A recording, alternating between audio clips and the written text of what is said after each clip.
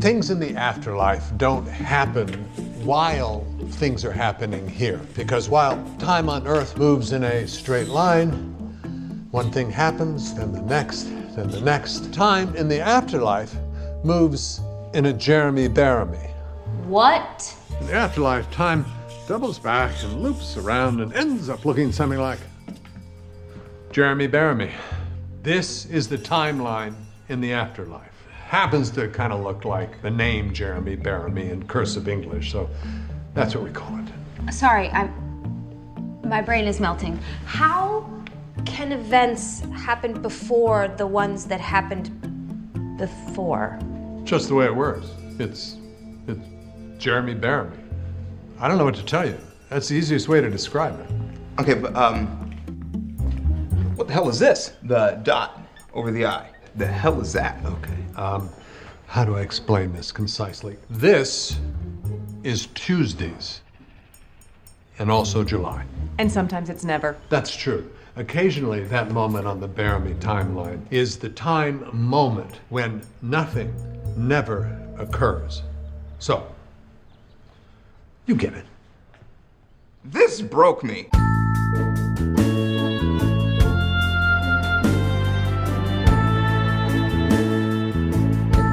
We've had this a couple of times on this podcast, but this podcast, this episode that we're talking about today feels momentous. It feels like one of those touchstone moments in the show, so it has to, by proxy, be a touchstone moment in our podcast, Steven. Mm-hmm. And one of the thoughts I had while watching this is that it's an episode all about being dealt the idea of nothing mattering, having the earth shatter in front of your eyes, completely changing your outlook on being alive and dying and what'll happen after you die and what's important while you're alive. And I feel like the characters in the show, even Chidi, like as deep as what they find out about themselves is that they died and they came back, I feel like they handle it pretty well. Yeah, absolutely. How do you think you and I would handle it? Badly? I think you would go into more of a Chidi type reaction. Absolutely, I'm already there. I think you would walk around with your six-pack through the grocery store, touching on beans, making chili. A lot of marshmallows would be involved. A lot of marshmallow for play, sure. Certainly. I feel like I would go one of two ways. I would either go the Eleanor route and be like, well, fuck it, nothing matters. Why am I doing anything? I'm not going to work. That's for damn sure. Or I would also go the Chidi route with you, and we would be together mixing our big marshmallow chili together. I feel like we've had joint Chidi experiences without ever having died, as far as I know. Hi, everybody. Welcome to the podcast. Let's get existential today, because The Good Place sure did. Who would have thought that the season where they're on Earth has the episode that is the most existential and deep philosophically that the series has gotten so far, I think. I'm really excited to dive into it, but we've got a few things to do before we get there. Hi, everybody. Welcome to Into the Time Knife, a Good Place rewatch. I'm Zach, and I'm all goo and juice. Nice. Yeah, that you are, Zach. I sure confirm. am. And Just I'm take all the Lisa, double nickname Fuqua. Fuqua. Fuqua. Nice. Welcome to the podcast, podcast, your nickname was everyone. Frenchie. So they call me double nickname. That's why they call her Lisa double nickname Fuqua. I'm really glad you're here listening with us, talking about this iconic episode of the show. I'm really hyped up and excited to talk about it this week, and I'm glad that my friend Steven is here with me. And before we get too deep into the show, we're going to shout out our $10 and up patrons at patreon.com/ Can't Disappoint Podcast. Those people being Mary Baker Budisa, Danny M. Lugo, Justin Fortier, and Little S. Haker. I really like that. And down at the farm, Little S. Haker. It's like the opening credits of a 1960s sitcom. And at the end, it's and introducing Little S. Haker as Billy or something. I don't know. Yeah. That makes me think that your mom is like the Andy Griffith sheriff. Yeah, absolutely. That Danny is Don Knotts, the really goofy sidekick. And then I think that Justin Fortier is the love like, interest. For the kid or for the main character? Depends on the season. Yeah. Yikes. Sorry, Justin. I was thinking maybe it's kind of a Little House on the Prairie situation where Laura Ingalls was 12 and then married the teacher's brother. It was a different time. I was thinking more Justin would be little S. Haker's, like, more troublemaker friend. Ah. And there goes Justin for you with Thanks for little being S. patrons, Haker. you guys. If you want us to do whatever that was with your name, patreon.com/can'tdisappointpodcast. Starting at $5 a month, you can get all of our bonus content. You get this show a week early. There's a lot of it. You Can't Dis a pre-show. You get all the Brokeback Bebop, all of our That 70s Show rewatch podcast. That's all going down over there. And starting at $10 a month, we'll read your name out every week, along with all kinds of other stuff. We'll say the name. We'll say whatever you write. You can make your name anything on Patreon. You can make it something really embarrassing. We'll say it. We'll say it. I Yeah. think we've made it quite clear that we'll say just about anything on this show. For money. And I will, not really. We'll say some fucked up shit on this show. And I've always kind of gone into it with the perspective of, well, come on, we're Zach and Steven. People know us. They know our heart's in the right place. Yeah, because at we're the zany. beginning of our first podcast, we mentioned social issues once or twice or something. And then we made a bunch of 9/11 jokes after it. I don't know if maybe we've misjudged people's... Have we balanced out? I think the scale has tipped. I wish the Queen burned in hell on one thing we made. Yeah, but that's fine. I stand by that one. That's like the day after she died, too. Do you think people listen to us and they're like, oh, cute Zach and Steven, they're so woke that they can make these jokes? Or do you think people that are listening to us are like, next in queue, Alex Jones? Yeah, I think maybe. Have we accidentally gone alt-right? Damn. And I said I'd never become Zach's father. Welcome to the show, everybody. Steven, how you doing today? You know, Zach, I'm a little under the weather today. Yeah. Still, I just can't get over this sickness. Ever since you're down bad. Ever since you sent me that smallpox blanket, I just haven't been doing all right. You know, I thought that I had immunity, but I guess not. Yeah, I didn't know the smallpox blankets came loaded with smallpox, but yeah, that's thought the it was last for me time to I add buy my off own. of Wish.com.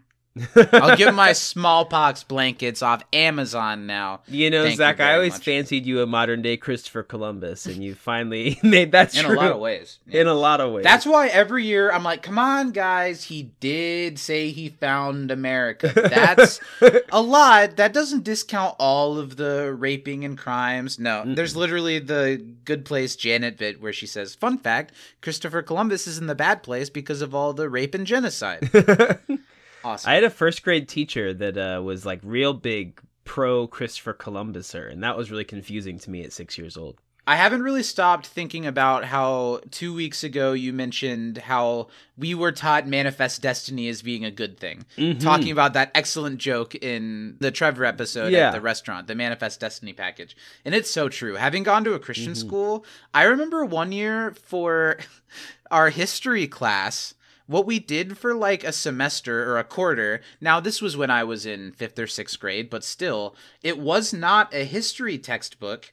It was a historical fiction novel about 4 different historical figures, one of which being Christopher Columbus, and how they were all led by God to do the great things that they did. We literally read a novel about manifest destiny in our Christian history class. That's crazy. When this podcast comes out a week from when we're recording it, I'm just as excited as can be. We're kind of bulk recording because of a little trip I'm about to go on and because Steven has a work event coming up. But mine's kind of more exciting, so I'm going to talk about it for a while.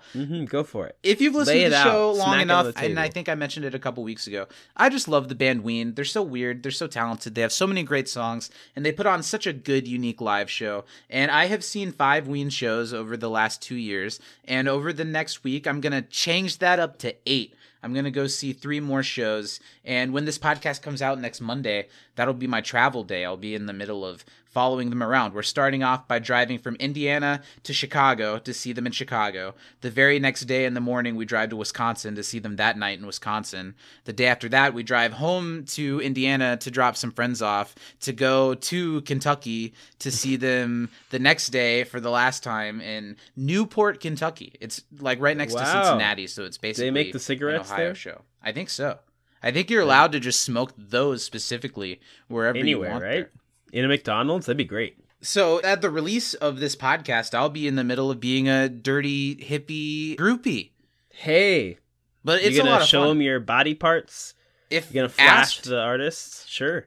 if you don't know Ween and you're closer to Steven and I's age, a lot of people, they're into Ween as SpongeBob because the creator of SpongeBob, Steven Hillenburg, was inspired by Ween's album The Mollusk to create the characters and world of SpongeBob SquarePants.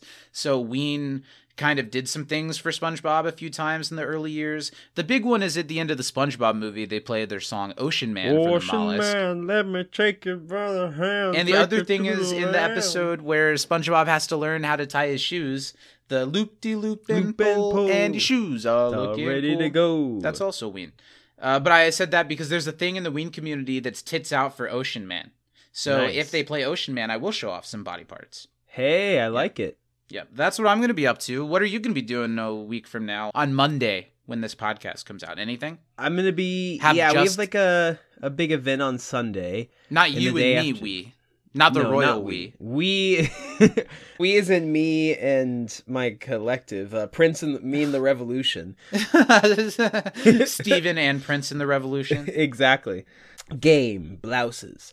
Do you get that one, Zach? I don't know. Dave Chappelle's show. No, I don't. I've seen bits and pieces Prince. of Chappelle's show, but I haven't watched It's like it through. a story about Charlie Murphy playing basketball with Prince. I Really know funny. that one. I didn't remember it's- the that's what reference it you made. ends. You know, I don't know if I could or should watch the Chappelle show in the year of our Lord 2023 that's for fair. all kinds of reasons. Because Yeah. first, he stopped doing the show because he had kind of felt like the show became the thing that he was making fun of. And Mm-hmm. it was like a white people's into making jokes at the expense of black people. I Yeah. don't really want to watch it and feel like I'm doing that. And I don't really want to watch it because of like most of the stuff Dave Chappelle has said That he over the last says 4 or now. 5 years. Yeah, it's not good. I'm not one that's going to be so angry culture vulture to totally discount the huge imprint that he made at his time, but how much he's doubled down on some of the backward shit he's saying and how Not like great.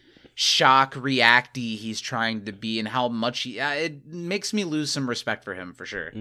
Yeah, the last thing he did was super. I'm gonna say I a didn't bunch of watch it. stuff just to make people mad. And Yeah. I was like, that's not a good look. I don't think I finished it. Well, But come on the show, Dave. I'm Tell me why I'm gonna wrong. doing a lot of dancing things, which is fun. Yeah. I do want to talk, Zach, about in my sickness this last week. I talked last time about watching some One Piece. Yeah, I since have watched about 43 episodes, something like that, episodes of One Piece now in the last like 5 days. I get the hype. I get it now. It's really good. Had you never really gotten into it before? I thought you already I had. watched it when I was younger, like on like the 4Kids like Saturday morning stuff, but I remember didn't that. really like remember a lot of the story I details. was I more remembered of a lot One of character Saturday stuff. Morning girly. Did you know One Saturday Morning at all? What television shows? That was the Disney ABC Saturday morning block when we were Oh, really Emperor's New young. I School? think they changed it up. No, it was way before that. It was Recess and Oh, Pepper nice. Ann. Wow. And I'm blanking on the others. Those are the two that stick out to me. But did you know Pepper I liked Ann? Recess a lot. you I know was never a Pepper Pepper Ann girly, but I did like Recess. Well, much like One Piece, it's about episode 532 when When it Pepper gets Ann really gets Yeah. going. I think Pepper Ann was kind of cool. It was like the kids' version of Daria. Oh, cool. I liked As Anyway. Told by Ginger. That was Nick. Just as you said that, my mind went to that show. Yeah, great show. Real. What teen about the drama. live action One Piece? You're enjoying it? Yeah, I watched the first couple episodes. It's super fun. The How's sets the- are like kind of fantastic. That's what I was gonna ask. Like Is it they're high budget? ridiculous, super duper. Does it look? I don't know much about One Piece. Does it ever show people driving a spaceship, and does it look better than it does on Cowboy Bebop? I'll say the people driving pirate ships looks a shit ton better than anything in Cowboy Bebop does. Because even the things that don't look like great CGI look how they should. Because in the anime, like there's a character You mentioned who basically he eats like a magic fruit, and his power is that he can like chop his body up into little pieces and like be fine. And so he's hard to fight because if you slice Do him with a they sword, reassemble themselves if he's Yeah. cut into a bunch of He's pieces? just like, Do they boop, all boop, boop. come back together, or does Yeah, he like a- grow like a another Lego him man. out of the piece? Okay, but interesting. the pieces are very like smooth, like almost like they were like sliced with like a knife. Like it's called like chop or whatever. And in the show, it looks really silly because he just like breaks into like little smooth pieces. But they do it just that way in the live action, and it plays really well. And I think that they get like the main character is super stretchy. That's his You thing. mentioned He's like that. a That rubber sounds man. cool. Yeah, and it The looks guy with the just red like it does. vest thing. Yeah, and like the straw hat. But it's really fun. All the characters, like the main character Is it really whitewashed? No, not at all, actually. That's great. It's less whitewashed than the anime, if you'd believe it. So the main character is played by somebody who is of Latino origin. There's a Japanese character, there's a black character in the main cast. But they are very diverse, and it's a very diverse cast just throughout the whole show, which is really, really cool because One Piece is a very diverse, made-up kind of universe. So it was really cool to see that them. reflected with how diverse all the our casting's world is. really good.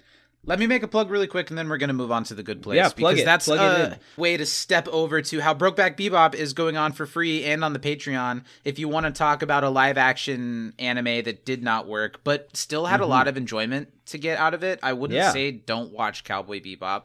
Season 3 of Brokeback Bebop, we dive into every episode of the live-action Cowboy Bebop. And we had a lot of fun with it. We did, progressively so as it went on.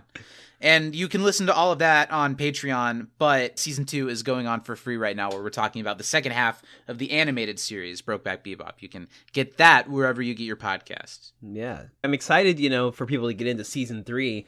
A little teaser to know why you should go ahead and subscribe to the Patreon to get Season 3 early, is you get to find out who made Julia sing! Yeah, Vicious, now that I'm going through and re-editing the original episodes, we just never have a chance to talk Cowboy Bebop now. Vicious wasn't in the original that much. And for some reason in the live action, they decided he's the second or third main character. And he's the best part of the entire show. Yeah, he is. Okay, let's talk about The Good Place. That was some good pre-show chatter. Let's talk about The Good Place. We're here to talk about an excellent, iconic, earth-shattering episode of The Good Place. Finally, after really enjoying the snowplow last week, I'm not going to take any of that away. But this is what I'm talking about.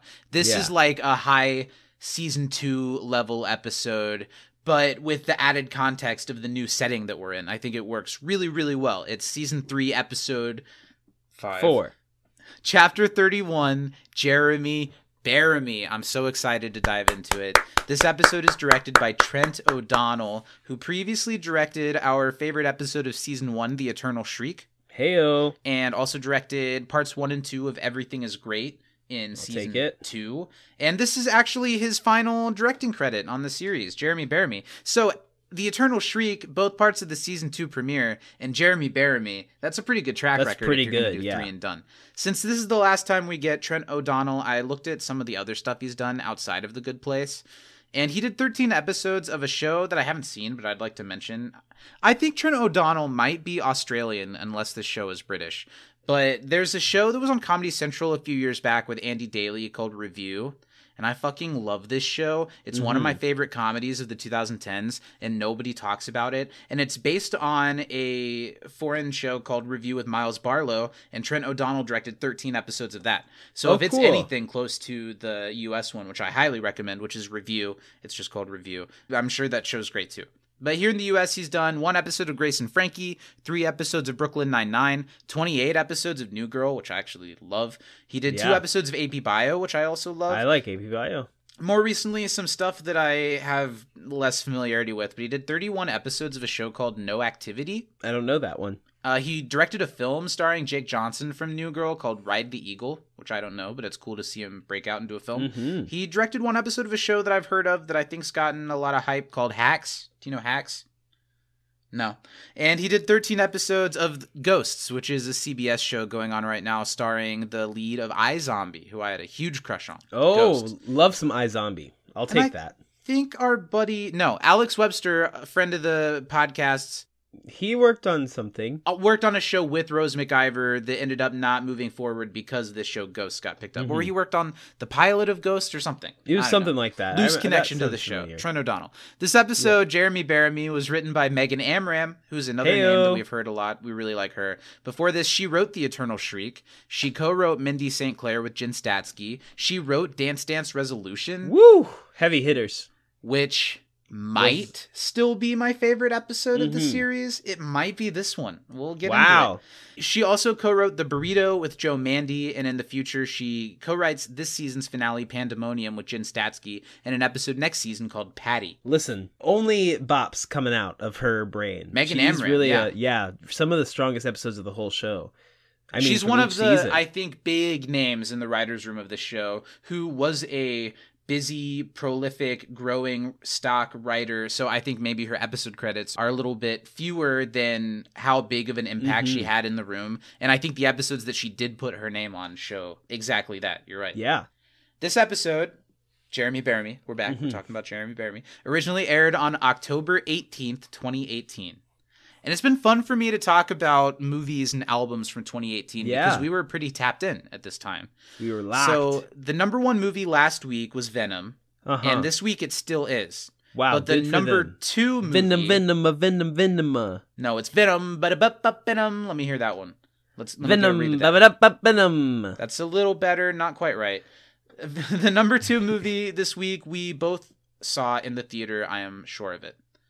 Maybe you didn't see it in the theater, but we both definitely saw this movie. It was a big deal. It had one of the biggest songs of the decade, I would say. Wow. It's a remake of a remake. Okay. Remake of a remake. With one of the biggest songs of the decade. Biggest song. 2 huge stars. The movie was directed by the lead. Okay. Ooh, why am I not I'm going to getting tell you this? and you're going to know it. It's okay that you don't know it. It doesn't mean anything. It was A Star is Born. Oh, tell me something, boy. I feel like you that was a huge fucking song. In the same way that the songs from Greatest Showman were huge fucking songs. Yeah. You can kind of clown on it a little bit, but I stand by saying one of the biggest songs of that decade. I agree. It was Academy Award winning. I still use Exactly. songs from that movie at work on a regular basis. Tell me, what other songs in the movie were worth That dancing to? Arizona sky. I don't really remember. I only saw the movie once. And only here's saw a it once as spoiler. well. Here's a spoiler for A Star is Born 2018. I didn't like it that much because I had never seen the other Star is Borns. And in the very beginning of the movie, Bradley Cooper's in a limo and he has his window down. And in the background, there's a billboard with a giant noose on it. And I thought to myself, in the theater on IMAX, I saw that. It was pretty easy to see. If you haven't watched the movie in a while, go back and see it. Not knowing what happens in A Star is Born, I thought, if this guy hangs himself at the end of this movie, and that's them thinking they're subtly planting it at the beginning of the movie, that's so fucking dumb. Yeah, then that's awful. I didn't know that was in it. That's when terrible. it happens at the end, it didn't affect me emotionally at all. Yeah. And it should have. And I think if they hadn't done that and I hadn't clocked it, Then it would have been maybe fine. it would have, yeah. That I like one the music, thing it's took fine. me out of the movie. Let's talk about the reception. Rotten Tomatoes, the critics for A Star is Born, directed by and starring Bradley Cooper, along with a huge breakout movie star making performance by Lady Gaga. What do you think the critics gave it? 89. You're very close. Am I too high or too low? All I'm going to say is you're within one number of the score. And it's up to you to decide. 88. I don't think It's a 90%. Wow, from the that's critics. a 90 bagger. A Star Good is for them. Born, a 90 bagger. What about the audience? Do you think they were as high as 90? I think they're probably a little bit lower. You think so? What do you think? 84. It's really close. It's a little bit lower. 82. It's 80. Wow. Two not round bad. numbers. 90 critics, 80 audience. I can kind of get that from the type of people who are the audience members on Rotten Tomatoes. What do you think about Letterboxd? I've translated this to out of 100%. Do you think it's 80? Do you think it's higher, lower? I think it's higher than 80. 88. No, it's lower than 80. 76. Take one more stab. It's 72. Okay, that's fair, I guess. 72% for A Star is Born. Does that mean the number one's album is the Nope. the soundtrack from A Star is Born? Nope. No? The number one album this week is a rapper who's been around for a long time, was a big presence when we were in high school, has a lot of albums of mixed quality. I listened to this one because I was listening to everything that came out in 2018. This is a sequel album and not the first sequel album for this artist. Okay. Sequel to the same album. Like, this artist has done multiple sequels to this album. Is it Man on the Moon 3, Kid Cudi? No, that was No. before then. Rapper with mixed review albums. Is it I'd say. But very prolific. One Is it Nas? This rapper has a very direct link to the band that we spent a lot of our college year relating to each other over. The Carter 6? Close. The Carter 5? The Carter 5 by Lil I like Wayne. the Carter 5. The Weezer was what got you to it. Yeah, that's exactly what took me there. The Carter 5. Let's talk about the reviews. Pitchfork out of 10 to the 10th. I liked the Carter 5, but I'm going to say Pitchfork probably gave it a 6.4. It's higher. 7.3. It's a 7.4. It's a full Nice. point higher. I think that's a 7.4 out fair of 10. rating for this album. Rate your There's music. a really good song called Mahogany on this album. Smells of rich mahogany. An Anchorman line, I think. I think it is, yeah. Rate your music out of 10 to the 100th. Do you think it's around the 7.4? Do you think it's higher I think or lower? it is, yeah. 7.63. It is lower. Ooh, 6.82. Still lower. It's 6.12 out of 10. Ooh, hey, I got 2 of the 3. 2/3. 66% correct on that one. But that's that segment. Let's dive really into the meat and potatoes here today to talk about Bearimy, starting with one of the best moments of every week here on this show. He's sick as a dog. Let's see how that affects his skills It's here. my It's flu time, game. ladies and gentlemen, to find out today on 9/11. Did Steven watch the episode this week? Watch the episode this week. Was that your country singer tribute to 9/11? That was my country singer tribute to Bradley Cooper hanging Oh, himself sure. in Because I just realized that this podcast comes out on 9/11. Never forget. Always remember. Never again. No, never again is the Holocaust. I think all never of that. Forget is 9/11. I think we could do all of that. Never again, Yeah. never forget, never quit. Always remember us Oh, this man. way. Steven, this That's is a big from episode. A Star is Born. And it kind of goes in different directions than I expected. And of these big episodes, I think you've got a fair shake. How do you feel? Here's my only concern. I'm gonna be really frank with you, Zach. Okay. I watched the episode last night. Mhm. I was absolutely bonkers off an edible at the time. So we're gonna see. I think that I know what happens in the episode. Okay. And I had a lot of fun with it. But you would have lot of had fun fun with watching anything. They could have put on an episode Yeah. of Home Improvement and you'd be howling. Tim the Toolman What? Taylor. What? I think I can do it. There's a lot of think you can, too. storylines, but I think I'm going to be succinct. I'm going to be clear with my thoughts. You know, like I said, this is my flu game. You know what the flu game is, Zach? You've got flu, so you've got game. Michael Jordan, famously in the NBA Plays better playoffs, when he has the flu. he was really sick. You know, they didn't think he was going to play. And the first half, his Probably. team was down big. Second half, Michael Jordan, through the flu, comes back, leads them to victory. probably- Has to be basically carried off the floor by his teammates he probably afterwards. shouldn't have played. What Yeah, was probably not. the ratio on other people getting sick after that game? You've got 20 seconds on the clock. I'm going to let you down easy and you'll start on go. Okay. Are you ready? You lay me down gently. Yeah. 3, 2, 1, go. The gang has seen the door. Everything is discovered. There's no running away now. Michael and Janet explain everything to them about everything that's happened, and they must all face their existential end. Chidi has a whole mental break. He can't fathom this. He's mixing chili and marshmallows. Eleanor's like, I'm going to be bad, who cares? But then feels an urge to be good. Jason Stop. and Tahani. You were too slow. I was far too slow. You didn't get to Jason and Tahani. You didn't get to the ending. And there was no mention of Bearimy.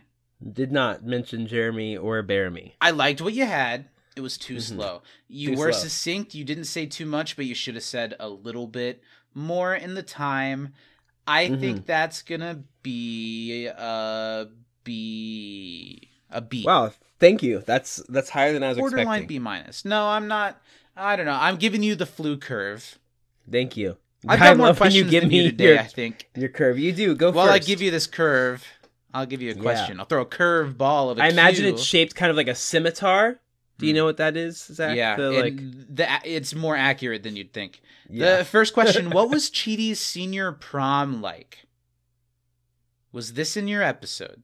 We discussed before recording that my episode was longer than Steven's by more of a margin than usual. Yeah, by a decent This amount. is when They're not so sure about Janet and Michael near the beginning, and to prove that they know everything about them, Chidi asks, who did I go to my senior prom with? No, that wasn't in it at all. I thought that was kind of weird, because like, we asked Janet anything, and then they don't ask her, like, anything. They do. Chidi says, who did I go to my senior prom with? And Janet says, no one. You deputized as a student chaperone and tattled on Vice President Buschetti for lighting up outside of the designated smoking area. And Chidi says, God. damn, why did I ask such an embarrassing question in front of the whole group?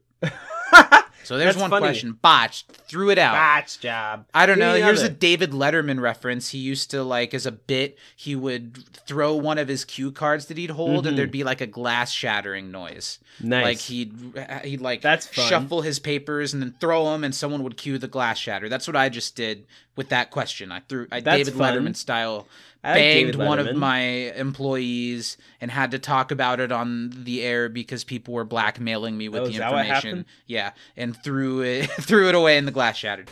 My second question then, how does Michael explain the dot over the I? Oh, this was kind of one of my questions, if I can remember. Well, it's because they're like, what's this? What's the dot? Is what Chidi asks, and Michael says, well, it's Tuesdays, and Janet's like, but also July, and also sometimes never. Mm-hmm. And then Michael explains that it's the moment where nothing never happens. Occasionally, it's the time or moment where nothing never occurs. So, good job. Yeah. I'll give it to you.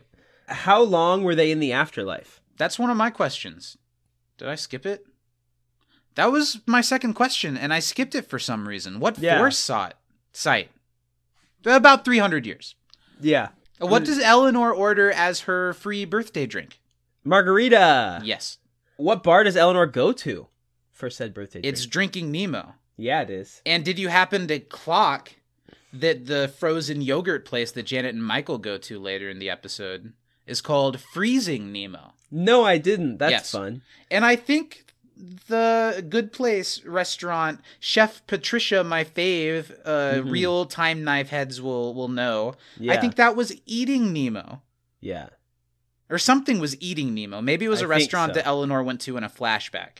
Maybe. Anyway, is it We my love turn? Chef My Patricia in question? this house. It's your turn. Who is the smartest person Jason knows? This is when Tahani is telling him about her new conviction of being a good person. They're like sitting at a table outside. It could be in my episode. She goes on a tear and he says, it might have actually been in the Opera House. He says, that was beautiful. Well, I didn't understand all of it, but you sound just like the GPS lady, and she's the smartest person I know. That's funny. That might be in my episode, but I don't Not know sure. if it is. That's a very funny joke. That's funny. How much did David Tahani Letterman, donate Glass to the Shatter. Opera House? $2 million. Hey, you got it. What That's are the noise that happens Eleanor's when you get it right? 3 life rules? Eleanor's 3 life rules. She tells them to the bartender. Oh, okay. I might not have them in the right order. That's okay. She gets to do whatever she wants. That's the first one. Everyone has to leave her alone, That's the last one. and no one can bother her. No, the pop culture one. No more Spider-Man movies. No more Spider-Man movies. Too many Enough of movies them. about Too many The dweeby nerdy- Spider-Men. Yeah, dweeby men spiders. Which is a joke that was funny then, but now And there's there's been 3 so more many since because then. there's several Spider-Man franchises within Yeah. the movie sphere. And I love Spider-Verse, but They're I all totally canon now. get Eleanor's There's sentiments. oh Just fuck! gotten There's been worse. 5 Spider-Man movies since then. Yeah. Shit. And God there's been damn. Avengers movies featuring Spider-Man. There have been as many Spider-Mans as there were at this point in time. Yes. Because then they were probably referencing Andrew Garfield. Yeah. And maybe Tom Holland getting ready to start or something. What is Fred Booth's new address? Oh, shit. I don't know, but I do remember that it's literally right next to the bar where Eleanor started. It is. We're looking for 78 Palma Street. Palma Street. This Palma. episode, the bad Australian accents started to stand out Really? to me. They did. Because there's a lot more of other characters than the crew talking Sure. in this one. How much did it cost for Eleanor just to cab from the bar to the first house? Was it like $56 or something like That'll that? be $58. $58. Crikey. Nor. That's not a knife. Nor. What does Jason call a violin? A chin guitar. Chin guitar. Here's another money question. How much does Tahani give to a woman for a new stroller? 5,000? Yeah, they'll give you a nice stroller. There are $5,000 nice strollers. That'll be a nice one. That'll be like Be a the solid one. super board of strollers. Yeah, well, I've got another money question for you. This is my final question. I got How two much more after money this. is in Tahani's account? Ooh, 132 million. Oh, you are Really close. so 131 million. You got it, baby boy. Wada wada wada wada wada. That's the Zach got it right noise. Might have to workshop that. 2 more questions for you. What is Fred Booth's daughter's name? Oh, I want to say the wrong name, Zach. I What? want to say so many wrong names. Huh? I want to say like John Chriselle. Wilkes? I want to say Chrysanthemum. It's Charlotte. No, it's Caroline. Caroline. Damn it. Ba. One more question for you. Looks like you're writing a manifesto. Would you like some formatting tips? Is that not in your episode? It's not really a question. It's a question that's a joke in the episode. But is that joke not in the episode? I don't think so. Janet writes it, but It's when Michael is being an old man and can't figure out the computer, and like Clippy, the paperclip, pops up. oh, that's funny. No, I wish It's that was so in mine. funny. Damn, my whole bit was dumb. Let me get like 3 glass shatters for that one. Botched it. But what isn't botched is this episode. So let's talk about it. Let's get into it. Let's get into What did you think the about meat it and potatoes. revisiting it? What do you remember from your edible fog of watching Jeremy Bearimy last night versus Well- how you remember watching it when it first came out? So the first time I saw this episode, I remember being very excited because I think the Jeremy Bearimy thing is really funny and really creative. And like when it And happens, it's off you the kind heels of of know. a great cliffhanger too. Yeah. I think that, you're like, okay, what new thing can this show do? Because it can't reboot anymore. I like when a show has stakes. And one of the cool things about them being on Earth is that now there are stakes. They threw the stakes out the window and then added them back in and then threw them out and then added them back in. And now they're back in again in a real way because this, for all we know, is the last shot that they're going to get. Yeah. And For the 4th or 5th time. yeah. And Michael basically screwed this attempt. Like, Yeah. it's over with. And now that he's told them this, it kind of makes you ask yourself the question, with this information, what would you do? Why? What's the point? You already know that you're damned, you're doomed. Yeah. It's kind of a scary thought, but I remember thinking this episode was really cool and being excited to see where it goes next. And I think that having seen the show through a couple times now, this episode really sets off what becomes the rest of the show. And I know we've said Sure. that a few times, but it This happened rest again. of the show. And it Yeah, probably will this- happen twice more as we Yes, keep going. I'm sure. I really love this episode. I think it's great from top to bottom. I think it works as a character episode. It's deeply funny. I think it's some of the most philosophical the show's gotten, and who would have known that the Earth season would be when they get the deepest that they've gotten so far. I also think there's a lot of food for thought to relate to our own lives. Just like you talking about how scary it is to know that you're already damned.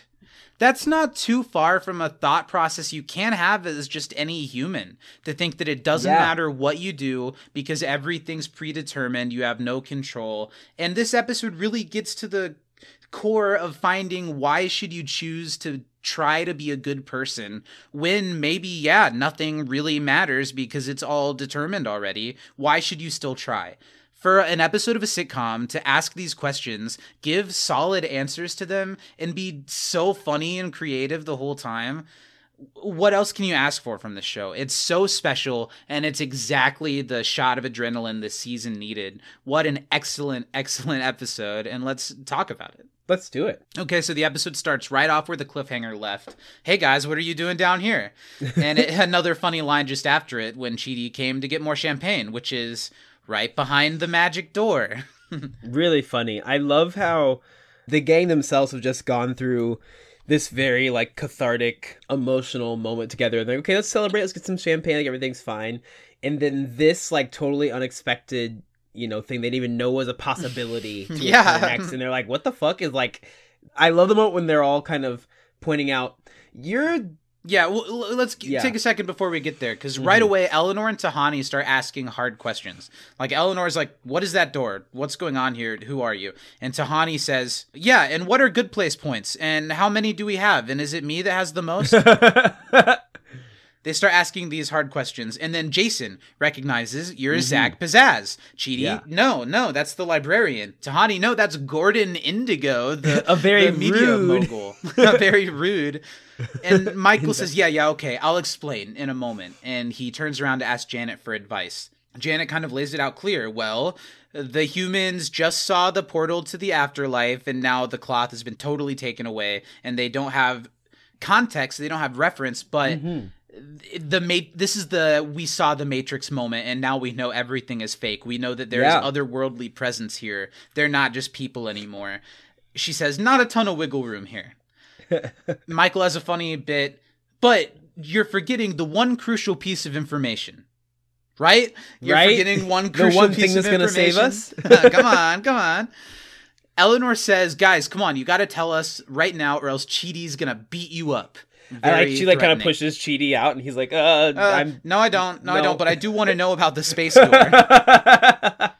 Okay, Michael says, and we get this moment a couple of times. I think this is such a funny Ted Danson episode because we've been seeing Michael scramble for a while, and now we get to see him continue to scramble when he's already out in the open. He's still trying to lie and cover things up. It's almost it's Big Brother season, so I'm thinking a lot about Big Brother. It's when you're getting voted out and there's nothing you can do, but you're still just throwing things out to throw people under the bus and just to find some ground when no, throw all of that shit out and start from scratch because we're past that point now. Well, it's a nice change because the last 2 episodes and really the whole last season and some change has been Michael scrambling, figuring it out. The whole show. We didn't know in the first season, but yes. But that same thing was happening, and now there's nowhere to run. Like Janet said, there's not wiggle room anymore. You can't reset. You can't lie your way out of this. They've seen the door. They've seen us. They know that they've seen you several times now. And knowing that, he says, okay, don't have much choice. Here's the truth. I'm Special Agent Rick Justice, and this is Lisa Frenchie Fuqua, and we're with the FBI. All of you are in great danger, Jason. I knew it. And I think that's where we get the music bit, yeah, I believe. Cut to them sitting down kind of in the reception area. There's still a picture of Larry and Tahani in the background. I want to go ahead and mention something that I think is fantastic about this episode. So we're watching it last night. It's so incredible. We're loving every second of it. Lil says, when there's a couple minutes left, what about Larry Hemsworth? And I had the glass shatter, and I was like, this incredible episode forgets about Larry Hemsworth. But they don't forget about Larry. They don't forget about Larry. They make us think, what about Larry? Which is excellent. So the one complaint I had is not a complaint. But here, they're sitting in this room, and there's a picture of Tahani and Larry up. And Michael and Janet are explaining that they're these private investigators that are here to protect them from demons. Oh, wait, no. That's real. No, ghouls. that's real. We're here to talk about ghouls. And why does it have to be ghoul? Because the otherworldly door. Okay, that makes sense. He's been using disguises to keep tabs on the 4 of them because they're all connected. And Eleanor, in a different way than the end of season 1 and the beginning of season 2, she just laughs it off and, I know this is bullshit. But Michael says, no, we have detailed files. Ask Janet anything. Who's Janet? Oh, Frenchie. That's her nickname. That's why they call her Lisa. Double nickname. Fuqua. So that's the moment that you didn't have. This episode was really funny. So funny. And it didn't need to be as funny as it is. Yeah. There were so many jokes that landed, that were just so smart that, like you said, they didn't have to be in there, but because they were, it just adds to the weight of how great this episode was. Or jokes that are more than what you think they are. They come back for that second helping of making it double funny. There's even a joke that pays off in this episode from one of the first episodes of the season that totally blew me away. We'll get to that. So that's the moment that you didn't have, Janet knowing who Chidi took to the senior prom and how he didn't take anyone. He was a chaperone, and he tattled on the vice principal for lighting his cigarette outside of the designated smoking area. And Eleanor says that she's been around the feds before, and she knows that these guys aren't that. Who are they really? It's time. So time for Michael to tell the truth. I'm the amazing Gramondo. Is that not in yours? No. Then he says, I'm a magician. I'm the amazing Gramondo. Get ready. Ted Danson says this so funny. Get ready for an amazing illusion, he says. And that's so funny. Everyone over one another goes, no, boo. And Jason goes, I love magic. Then he says, okay, fine, one more second. This is probably what you had. And he turns around to Janet again and says, okay, I don't know what to do. We're out of options. Serious question. Should we kill them? Should we kill them? Yeah. Should we kill them? What? It might work. We kill them, go back through the door, somehow grab them before they get to the bad place, and regroup from there. I could kill them right now. You know, it would be easy. Their bodies are very poorly made. They're mostly goo and juice.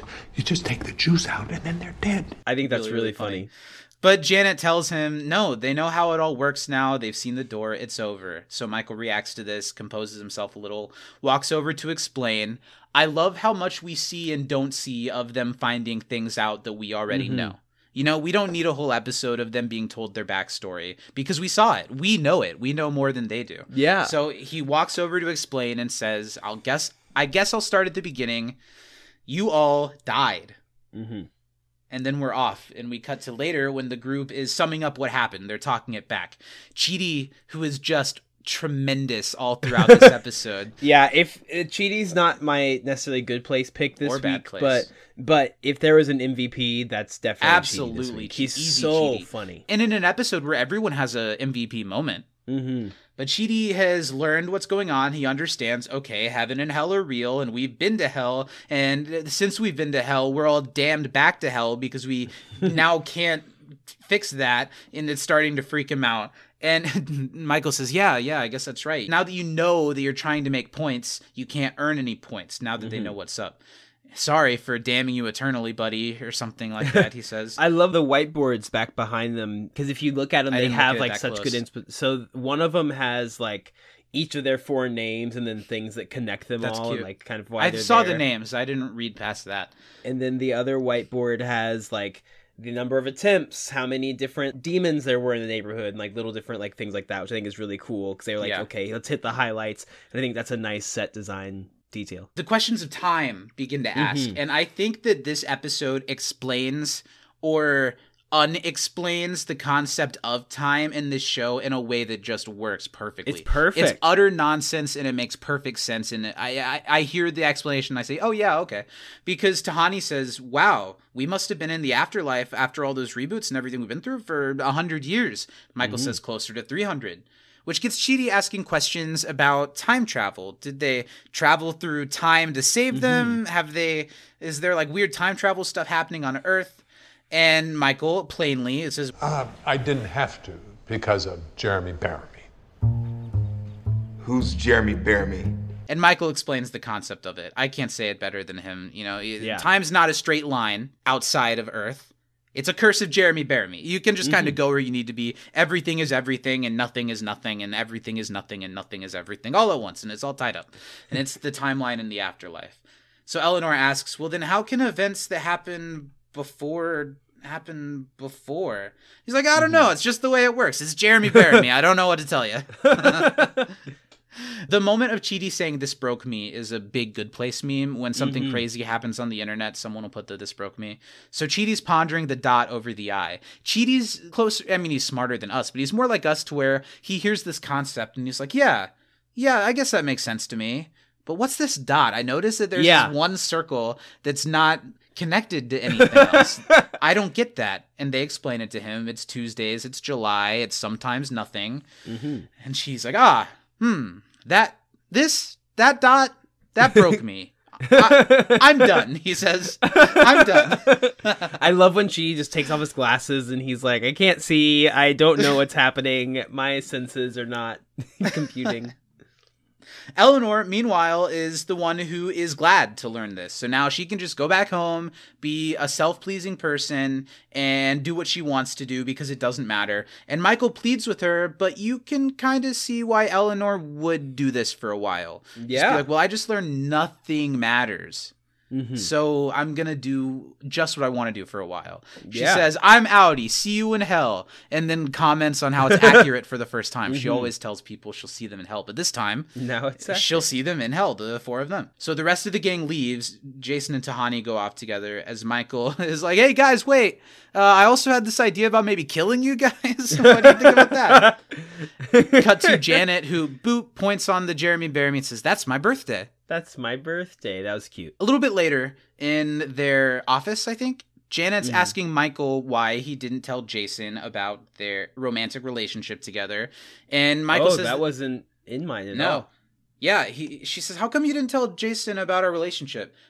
And Michael says, it's too much information for them. They have to learn all about this. I can't add in you and Jason and Chidi and Eleanor. They need to learn about their fate first. And he also says, and Jason's questions were a little too basic to ask that. They were all about catering. I don't think he really knows what's going on yet. Of course, Jason still thinks he's a caterer. Yeah, That's isn't so that really funny? A lot of good bits. Even the cut bits from this episode are hilarious. Yeah. Oh, that's great. I wish that was left in. Megan Amram. I'm sure this is obviously a room-written episode, but what a script by Megan Amram. Come on. Really good.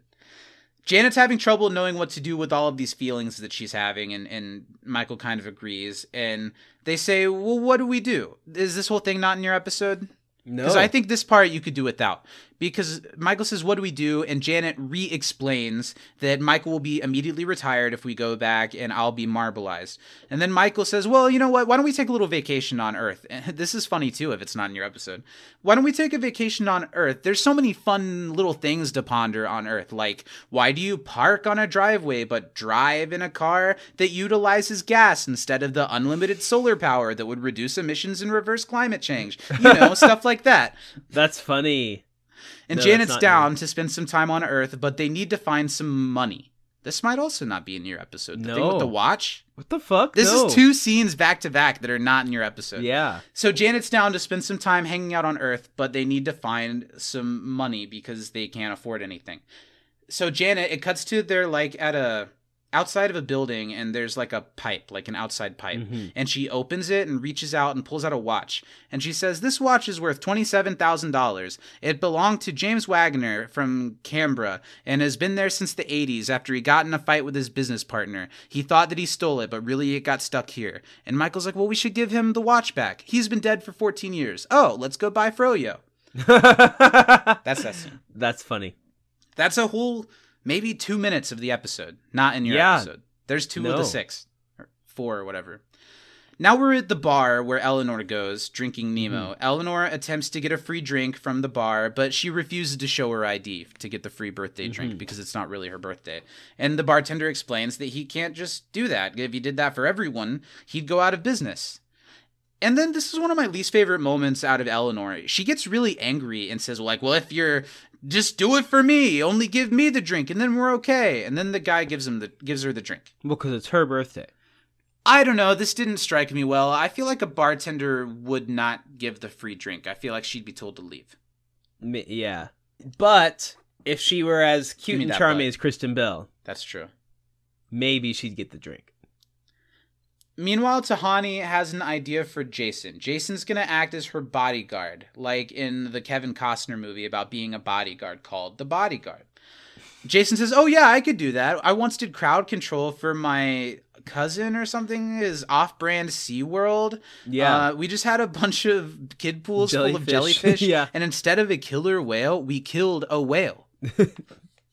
Whaling's not good behavior, Jason. Tahani then opens the safe and takes a huge amount of money from it, and Jason asks, oh, what are we buying? That's a lot of money. Cut to exterior Sydney Opera House. We'd like to buy 1 opera, please. I really like the Tahani Jason stuff in this episode. Is this scene in yours? The Opera House? The Opera House is, but I don't... opera, please. I don't know if Jason says that in mine.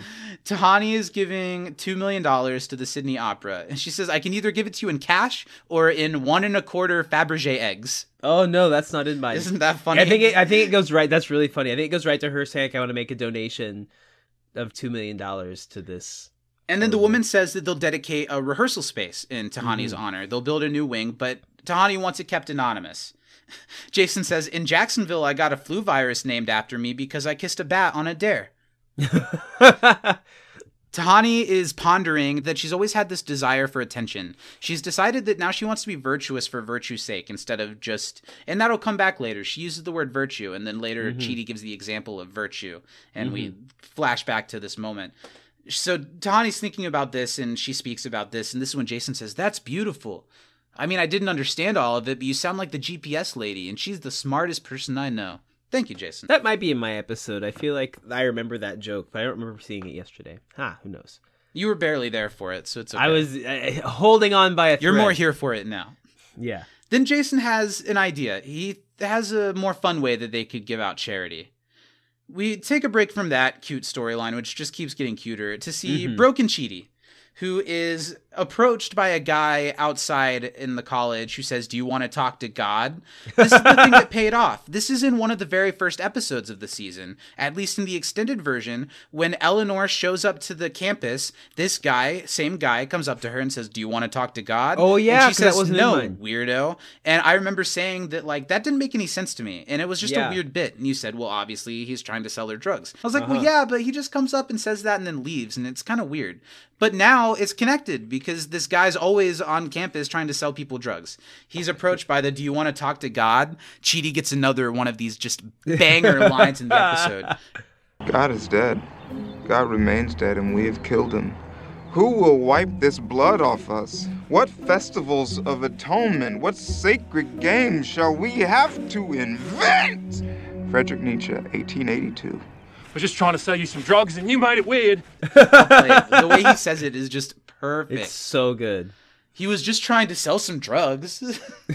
God's dead and we killed him. So that guy leaves and the sprinklers go off and Cheaty, bwow, bwow, bwow, bwow, takes the shirt off. Bwow, bwow, bwow, bwow, bwow, bwow. I think that was Pony by Genuine. Is that what I'm doing? That was, yeah. That's what you're doing. Nice job. Artie's audition song for the New Directions on Glee.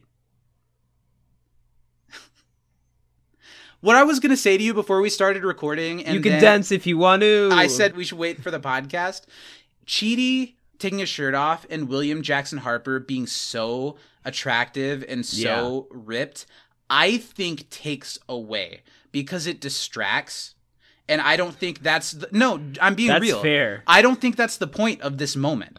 The point is how, like, tattered Cheaty is, that he, like, just is okay being shirtless, and then all of a sudden everyone's like, woo, watching it from home. You can't help but react viscerally by how hot he is when he takes his shirt off, because he's never wearing anything that shows off that he has muscles, other than in this episode when he wears the t-shirt and takes his shirt off. Well, and I feel like it becomes a thing for the rest of the show, where they're always he's like, surprisingly sneaky jacked. hot body. That's true. But I can in see that, this because I moment- truly was only thinking, Jesus God. Because I don't think that's what you're supposed to be thinking in that moment. And it's all you can think is Jesus God. Yeah. What a beautiful man.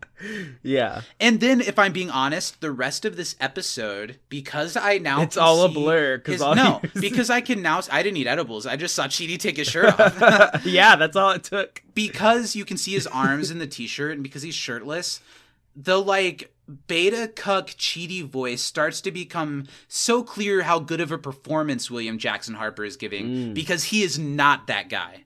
No.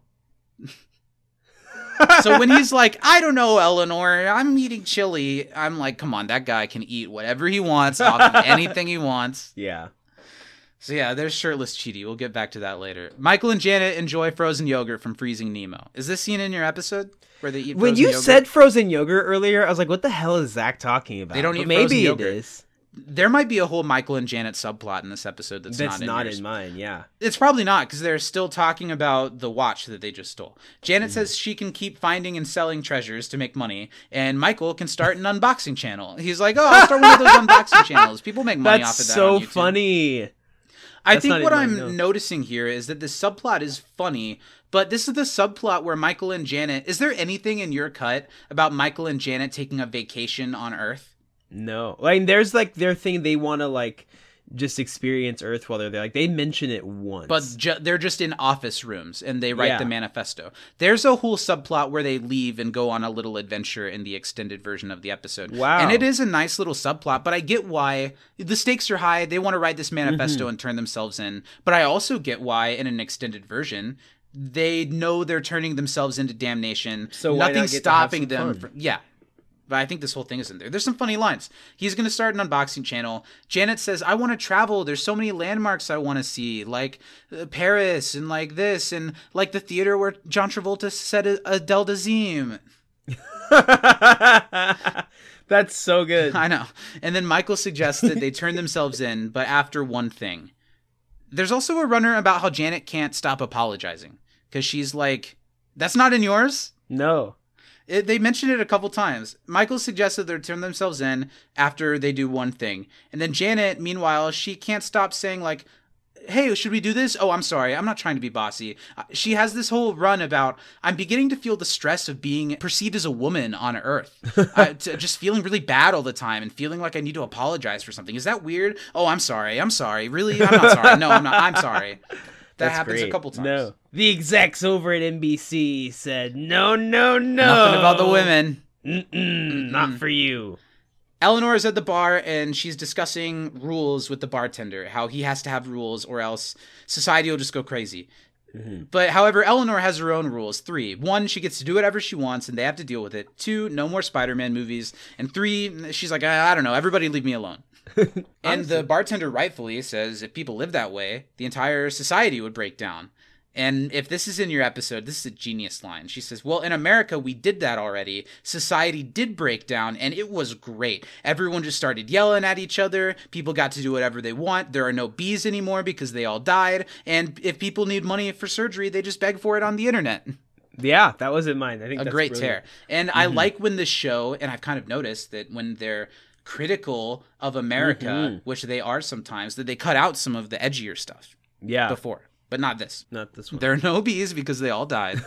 I get the bees are good. I'm all for save the bees. I like honey. I've never in my life been stung by a bee. I am terrified by so you them. live with the fear. Yeah. I'd be fine if they all died. Exactly. It's going to happen one day and I'd be like, oh, that ouch, was a shit. whole plot of subplot That in an wasn't episode that of bad. Victorious where Grammy award-winning songwriter Leon Thomas III had not been stung by a bee and kept trying to get stung. Just to get it over with. Yeah. But then he couldn't do it. Yeah, someone else got stung and he was pissed.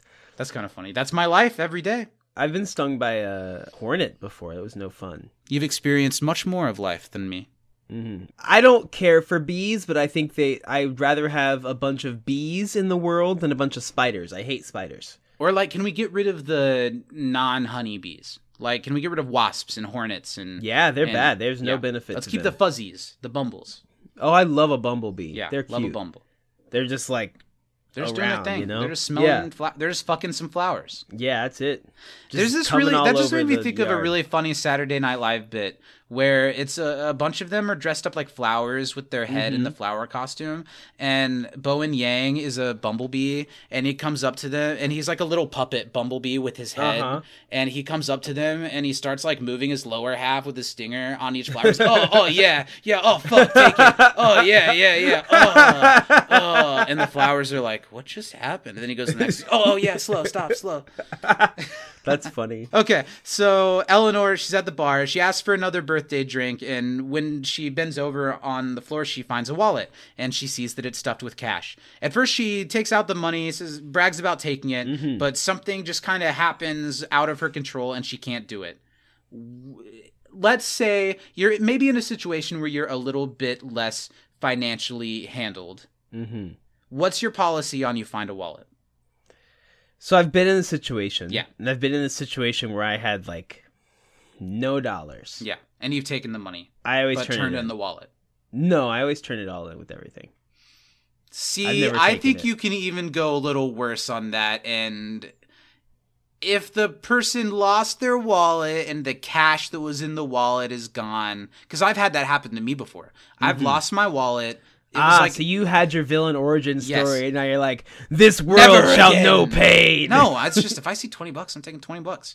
I lost my wallet in the Walmart parking lot, and then I found it hours later after looking all over for it. Like someone had put it next to a trash can, like on the outside of the trash can, and all of my stuff was in it, but all the money was taken. And I feel like I would I would make sure the wallet gets turned in, but if it's a little bit lighter, I know think that's if there the were wrong like thing to do, a shit ton of money in it, maybe. If there were like thousands of dollars if of you find cash mommy's wallet and jammed there's into thousands, if you take a couple off the top, no one's gonna notice. this. Yeah, mommy doesn't care. So what? The utility bill doesn't get paid this month. I like the dark. So Eleanor takes a cab. She's going to return the wallet. And while she's in the cab, she talks about how come when you drive on the left side of the road here, it's okay. But when I drive on the wrong side of the road at home, it's because I'm not paying attention because I'm on my phone catfishing Kevin Federline. That was not in mine. That's funny. They arrive I'm at the always house. here for a K-Fed. K-Fed.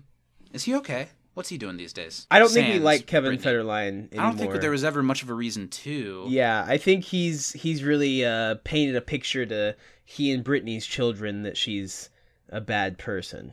I'm not going to make any Britney Spears hot takes on here. I think that she also needs to get some help, obviously, Yeah, for clearly. sure. But that shouldn't include never being able to see your kids. Because her Instagram and stuff It's wild. I love her Instagram. Did you see the omelet video where she's making an omelet?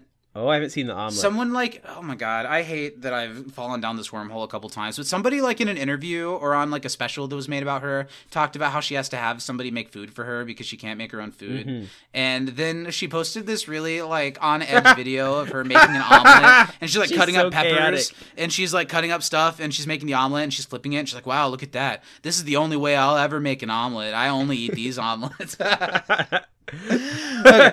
So she's in the cab. She arrives at the house and she has the cabbie run the meter so she can skip town after. Stay here because I'm leaving as soon as this is done. She says, I gotta get out of here. Everyone here is either a criminal or a spider, she says. Oh, nice. She returns Fred Booth's wallet, but it's this woman at the door who tells her that he moved. She gives him his new address and says, I also have some mail if you don't mind. She's like, oh, great. What else can you give me? Come to her with like a garden hose and a bunch of stuff And like in her a hand. potted plant, all this stuff. I'd be like, absolutely fucking not, lady. Anything else you want me to schlep over? No, at that point you take the cash and you give Yeah, at that her the I'm wallet and throwing say, this well, shit. give this to him with all that shit when you Yeah. get to him. Back in the cab, she gives the address. Oh, that's right next to the bar where I picked you up. I feel like a bloody boomerang. Oh, I bet you do. So that makes it like $116. Yeah, it's an Full trip. expensive. Now, this is Australian. I don't know what the transfer is, but it's not so huge that it's not a lot of money. Yeah. I've actually been paid by an Australian before. I've seen the transfer happen. Wow. Yeah. Zach with his offshore bank accounts. Like 50 becomes 45 or 44 or something. Yeah. Ooh, sexy. And I say, send me 750, send me 750. That wasn't enough money. Meanwhile, shirtless Cheaty goes grocery shopping and he's just throwing stuff off the shelf. Chili, Peeps, M&Ms. We see in his cart too, he has all these containers of almond milk. Mm-hmm. Well, because now, who gives a shit about the ramifications of That's so drinking the true. almond milk? Yeah. What I was thinking, though, is that we should, and I hate to say this, maybe the next time we get together for a Patreon thing, like a Not Ones, maybe we should make and eat Cheaty's chili. It's a You do it. terrible idea. You would do it. I would do it, but it would be awful. It would be horrible, and I think we would really look at the cart and all the things that are in the cart, so we would have to put cartons of almond milk into the chili. Yeah. We'd put all the candy, we'd melt it all up. Not even well-made chili, just the cans of chili heated up in a pot. Yeah. And we I would enjoy cooking this, but I would not enjoy I think eating we'd have to do both for the thing. We'd have to have like tell us what you think. If you guys would watch that and sign up for a Zach and Patreon Steven for it. chili cook-off. With Judged by Peeps you, and the M&Ms. fans. Come show up. We'll give you a spoon. We should actually do this. We should do a pot of Cheaty's chili, and we should do a pot of Zach and Steven's chili. Yeah. And we should Sexy. see if we can make it worse. Yeah. Okay. We can do like a whole that'd be binging fun. Babish thing where we actually make it edible, though. That'd be good. We can Ooh, use our but I don't culinary think skills. I don't think we could though. Is the I problem? ye of little faith. Well, sweet and spicy is a thing. I feel like if you use the right amount, I feel like there's a chance that we do this and we're like minus the almond milk, it's not that bad. Minus the almond milk and milk M&Ms, and chili it's is not a that bad. crazy idea. You almost get kind of like a bolognese type thing. So Cheaty is at the store and he doesn't have his shirt on, and a woman like walks up to him dumbfounded, and he just says, "Hello." She says, "You can't shop here without a shirt on." Oh, okay. Oh, okay. A rack of shirts right next to him, takes a wine shirt, puts it on. Do you remember what the shirt says? I wasn't looking at the shirt. It was really fun. Something about wine. for Yeah, sure. it was like Ready Set Wine or something like that. Yeah, and he also rips a whole almond dispenser off of the wall and takes it with him, puts it on the thing, pay. We see all of his mess of stuff on the thing. I love this bit too. So much good Cheaty stuff. Well, and that picture of Cheaty, like with the cart and the shirt, I feel like is the thumbnail for The Good Place a lot of the time for me on Netflix. Really? Yeah. Interesting. Yeah. He pays for his stuff and says, Here's my credit card. Why don't you just charge it and keep it forever? And also, here's the keys to my car. Wait, do you guys have like a take a car, leave a car tray? No? Yeah, just take it. Just take it. and she does. She takes his keys. Mm-hmm. Jason and Tahani have been handing out free money to people. This scene just made me smile a lot. There are a lot of things in this scene that make me smile. Sure, it's really privileged to just go hand out money to all the poor people, but something about them just doing a good thing and having a lot of fun doing it, Jason and Tahani both, it was really nice.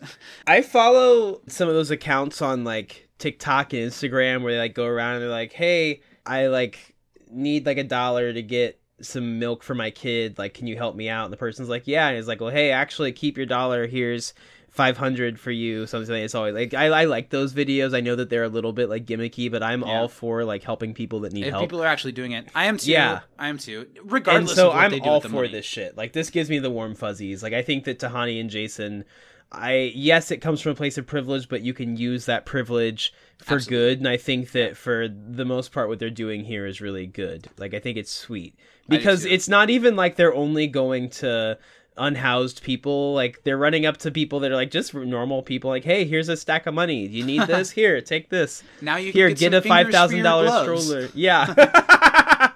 No, I agree. I'm in my car a lot and I see a lot of people on the street, a lot of the same people asking for money, and I would like the idea you beat them up to be a little bit pull more over and to be a little bit more financially stable and to just have like little care packages and be like $20 and maybe like also a grocery gift card and like also some food and some water. And you just chuck it at them. And and it's packed tight like a brick. Yeah. And I just you open it up and eat it right in front of them. Ha ha ha.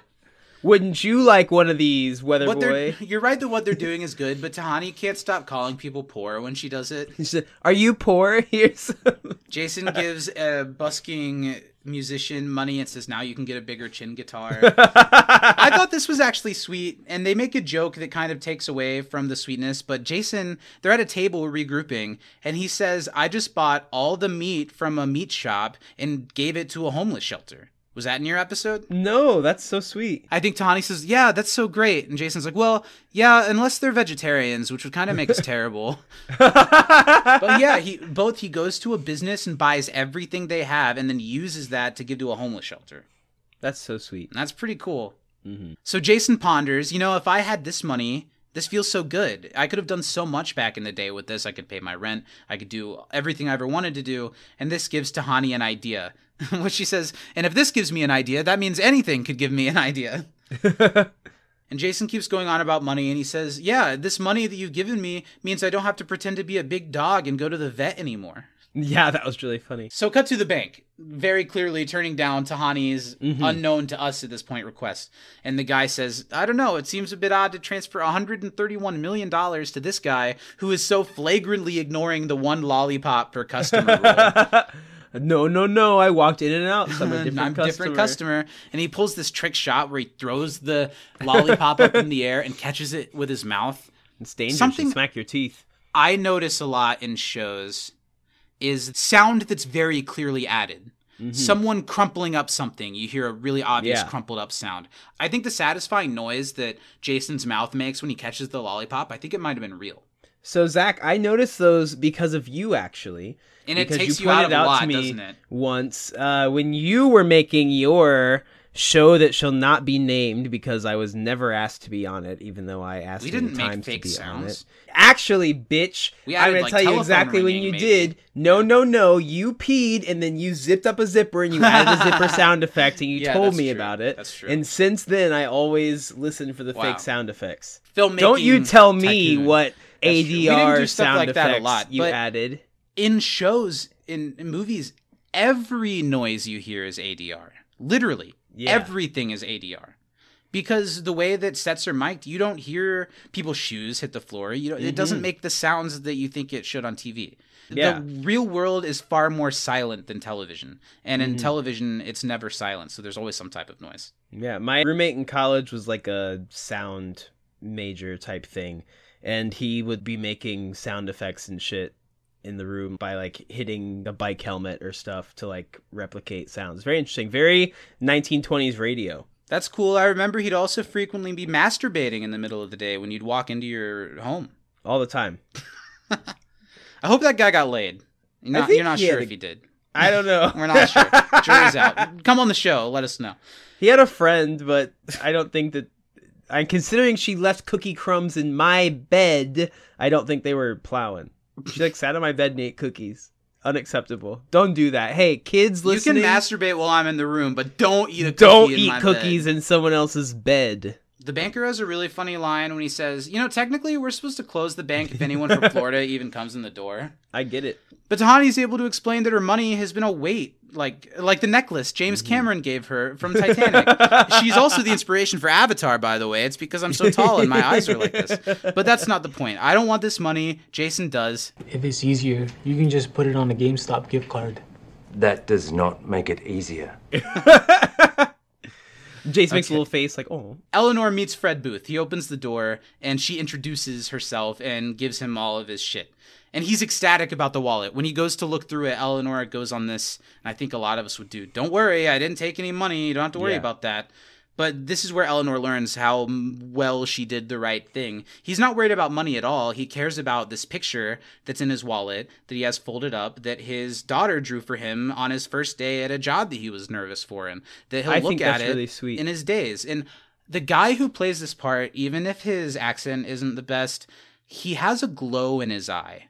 When he, like a literal glow in his eye, when he's telling Eleanor how much it means to him, and then how much now Eleanor's good deed means to him, and how he hopes that his daughter will do the same thing. It's a corny bit that he sells so perfectly, and it just sings emotionally. And do you have that anything guy like that gets a lot special of you effort. keep in your wallet? Yeah, I have several things that are from Lil, from early on in our relationship. I believe I still have, like, at the very beginning of our relationship, Lil wrote me a high school style paper note. Like Cute. a paper full of stuff, and I still have it. And I think I also have a few like wristbands from things that we've done. What about you? I've got this Danny gave me, I think for my birthday maybe one year. It's like a kind of custom made like Pokemon card. Oh, that's and cool. it's like thick and it's like gold and it's a Charmander on it and it says I choose you with like hearts on it. It's really cute. Well, I So I can't have help that but in think my that wallet. one time I got you a DVD collection of all the Miyazaki films. You could probably put that in your wallet. To I can remember shove me- it in to there. remember- I do to have it remember me proudly by. displayed in my home. But yeah, but not in your wallet. Not everywhere you go. So, I have want your you to baby care about me pictures. that much. Instead of my ID, I just have your high school ID, and every time I get pulled over, they're like license registration. And I'm like, oh, this is a funny story. This is actually a guy that I record a podcast guy. with. I would He can vouch for me. Give him a call. 100% for real keep a baby picture of you in my wallet. for Yeah, a I would joke. too. I would do that. Okay, so Eleanor sheds tears and she's learning important lessons and she's emotional by this. And Fred asks if she's okay and she says, yeah, it's been a weird day, and it has. And she leaves. Well, meanwhile, Janet and Michael are preparing to draft their manifesto. They're going to write everything that's happened to them, including their ideas on how they could improve the system, and then turn themselves in with the manifesto, which I think is so smart. Like, finally, Michael is talking some sense. He says to her, we failed, Janet, but maybe one day someone else will succeed. And that's such the right move here, is to not let this all be a wash, because they've learned some really valuable things, and maybe it can at least be the inciting event for some change. White people love a manifesto. A manifesto. Nail it to the church, get everyone all bothered. This must not have been in your episode, and it's some of my favorite Michael stuff when he's just being an old man trying to use a computer. This is it when he can't type his in mine. Oh, okay. First, he's trying to type one letter at a time. What's the age? This keyboard doesn't have an age. Well. Oh, wait, I see it. Oh, look what I did. Yeah. I wrote Mikael. Oh, that's okay. Back. And then back. back. That's when the paperclip. Oh, pops see, in up. mine, Janet takes over right Yes, then. that makes sense. But Clippy pops up. Love Clippy. And Michael, my favorite part of this whole bit is Michael's like, look at this paperclip. And then he makes this face like, he's just amazed at the paperclip. I think Ted Danson gives such a knowing performance of old man on computer. Clippy, original AI. Clippy's the only good AI. I feel like Clippy really did shit, though. Clippy would just be like, hey, you dumb bitch. You spelled that shit wrong. I know, it's red, Clippy. Janet takes over and hammers out some early details. It's like, I'll dictate. Tappity. Okay, come on in whenever you want. I'm just getting some early stuff. This is my favorite scene in the episode. Chidi's in front of his class. He's putting the peeps... I don't love the song, even though that's a good meme. Chidi is putting the peeps in the chili pot and making it taste bad. It's in the chili. And he says, I'm going to eat all of this chili and or die trying. And he offers his class up. He's like, come on, guys, dip your paws. Scoop their little mittens in my stew. And a concerned student asks, we've got a test coming up. Well, you're clearly going through some stuff. Are we going to be taught anything? He says, ha, nerd. You know what? Okay, I will teach you something. This is the part that I think is the best. Mm-hmm. I'm going to teach you literally the meaning of life. And I don't think anything has ever tried to narrow down the different aspects of the meaning of life in a way like this show manages to do in the same scene that he's making candy chili, which is just beautiful how great the show can be. He teaches them the 3 main theories of ethics. Now, over the last 2,500 years, Western philosophers have formed 3 main theories on how to live an ethical life. Now, first off, there's virtue ethics.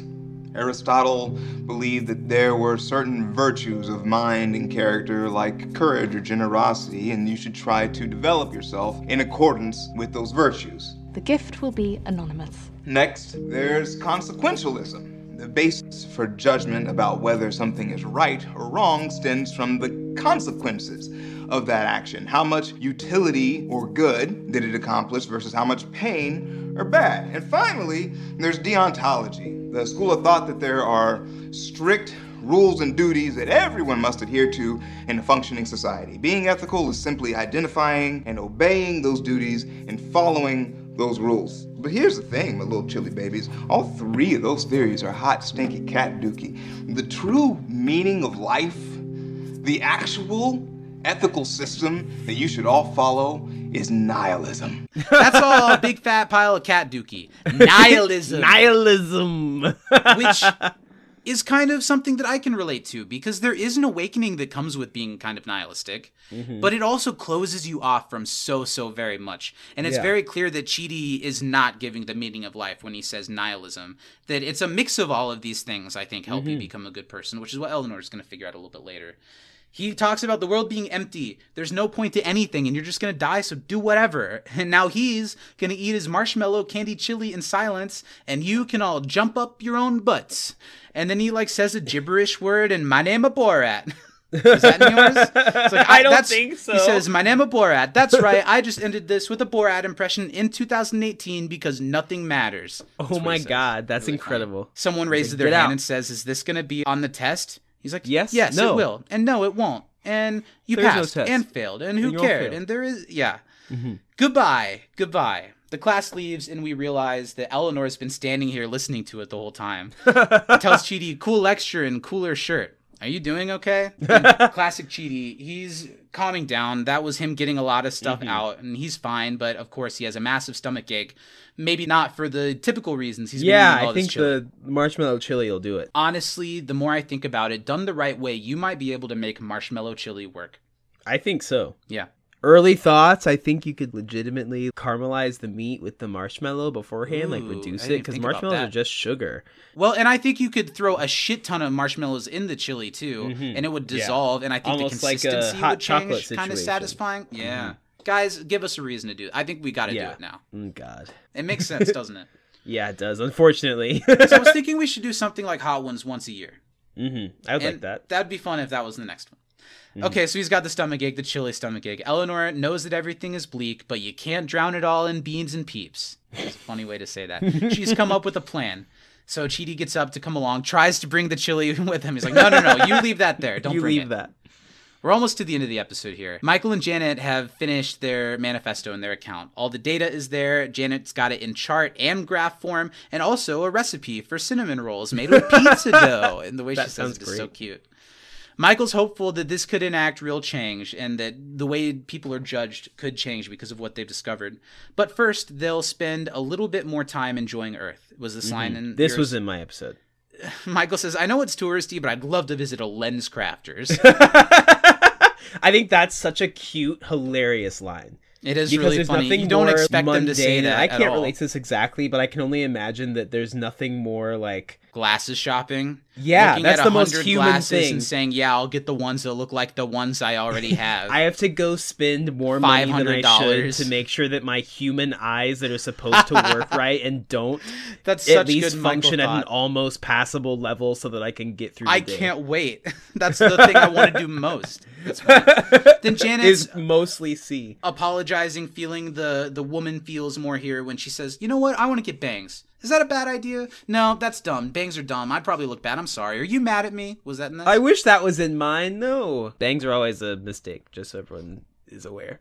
Don't do it. Huh?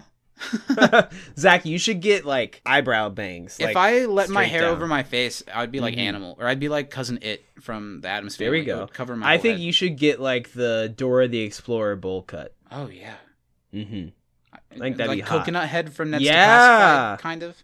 Exactly that. Sure.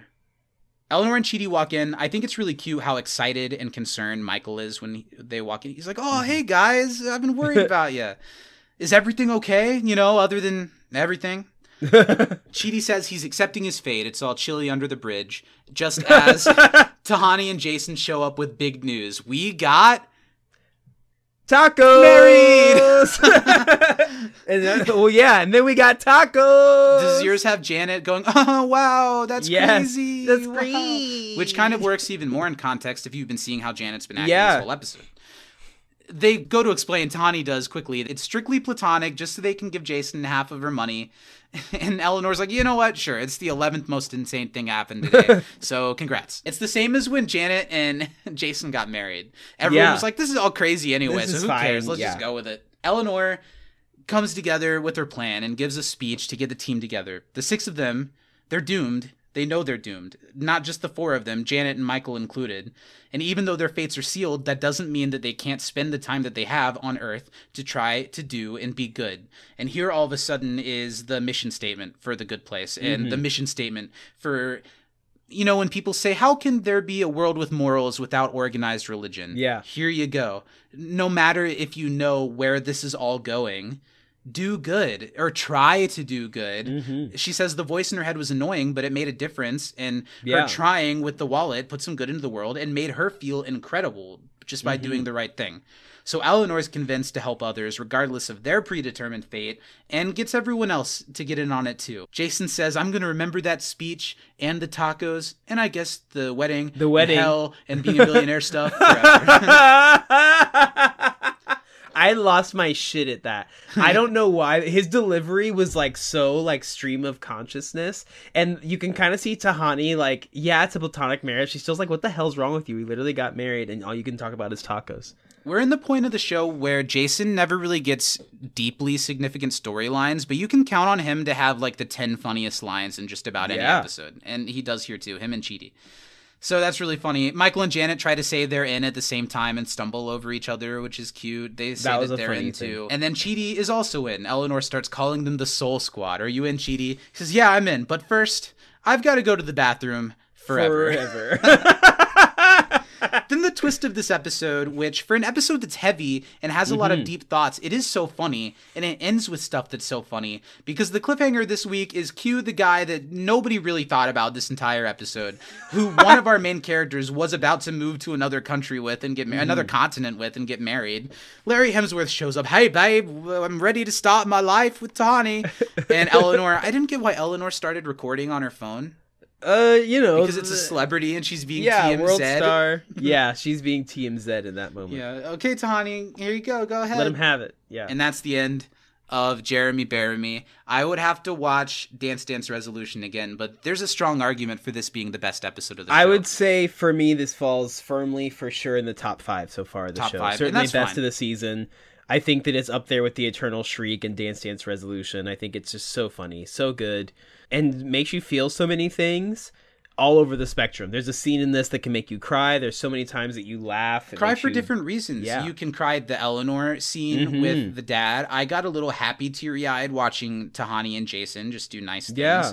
It's a really, really lovely episode, and I almost think it's a mistake that this didn't come like second or third in the season, because the season, it's such a shot of adrenaline into it, like I said before. And I think this episode does a good job of like restating the mission statement of the show and giving some real, true life lessons that if you look past all the silliness, there's real wisdom to be found here. And that means a lot coming from a show like this.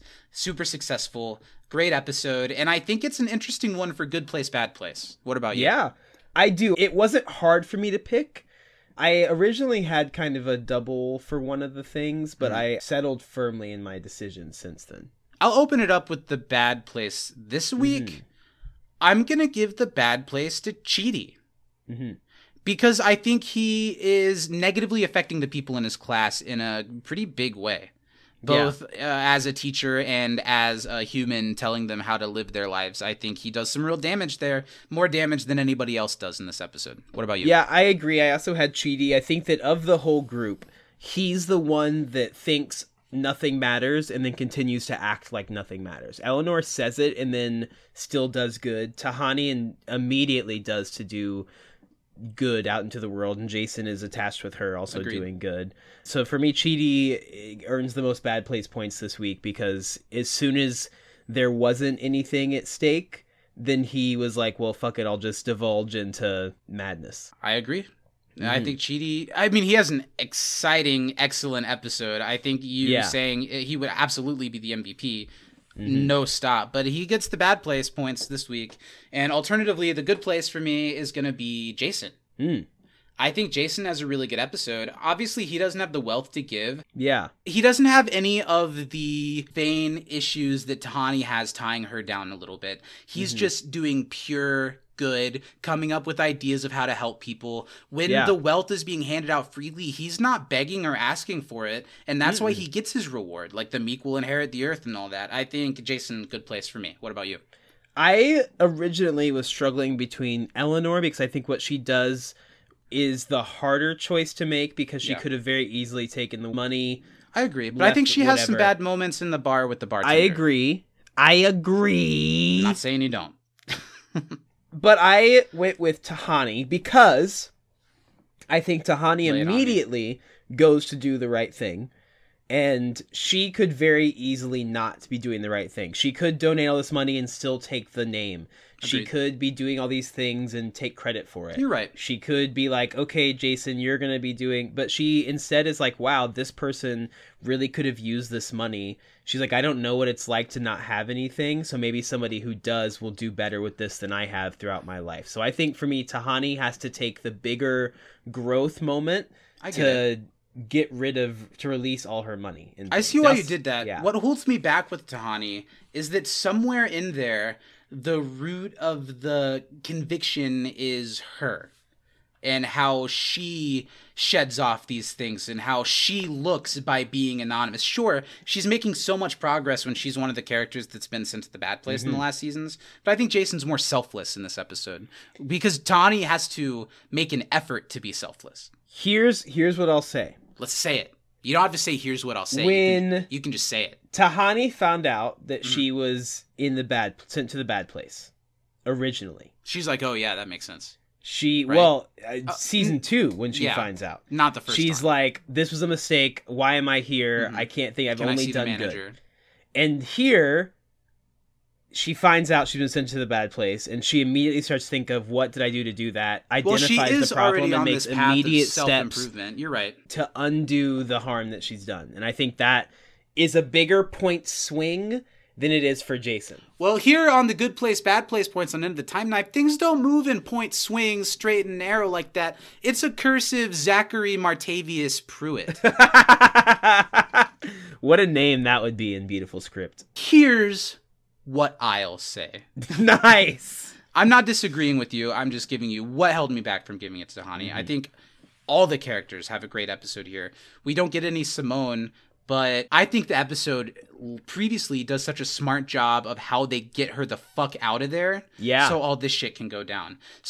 Maybe she could have shown up in Chidi's unraveling at some point, but I don't think it strikes wrong that she's not in this one. No, I agree. I think this episode does great by all four humans, does great by Michael and Janet. Michael continues to be on an upward swing this season, and it delivers one of the best episodes of the series in a season that really needed it so far. Yeah, I agree. That's our conversation. That's it. We talked about Bearimy. I think we did a good podcast talking about this great episode. Now I have a question, Zach. Do you think this episode is good enough? Again, you don't have to say you have a question.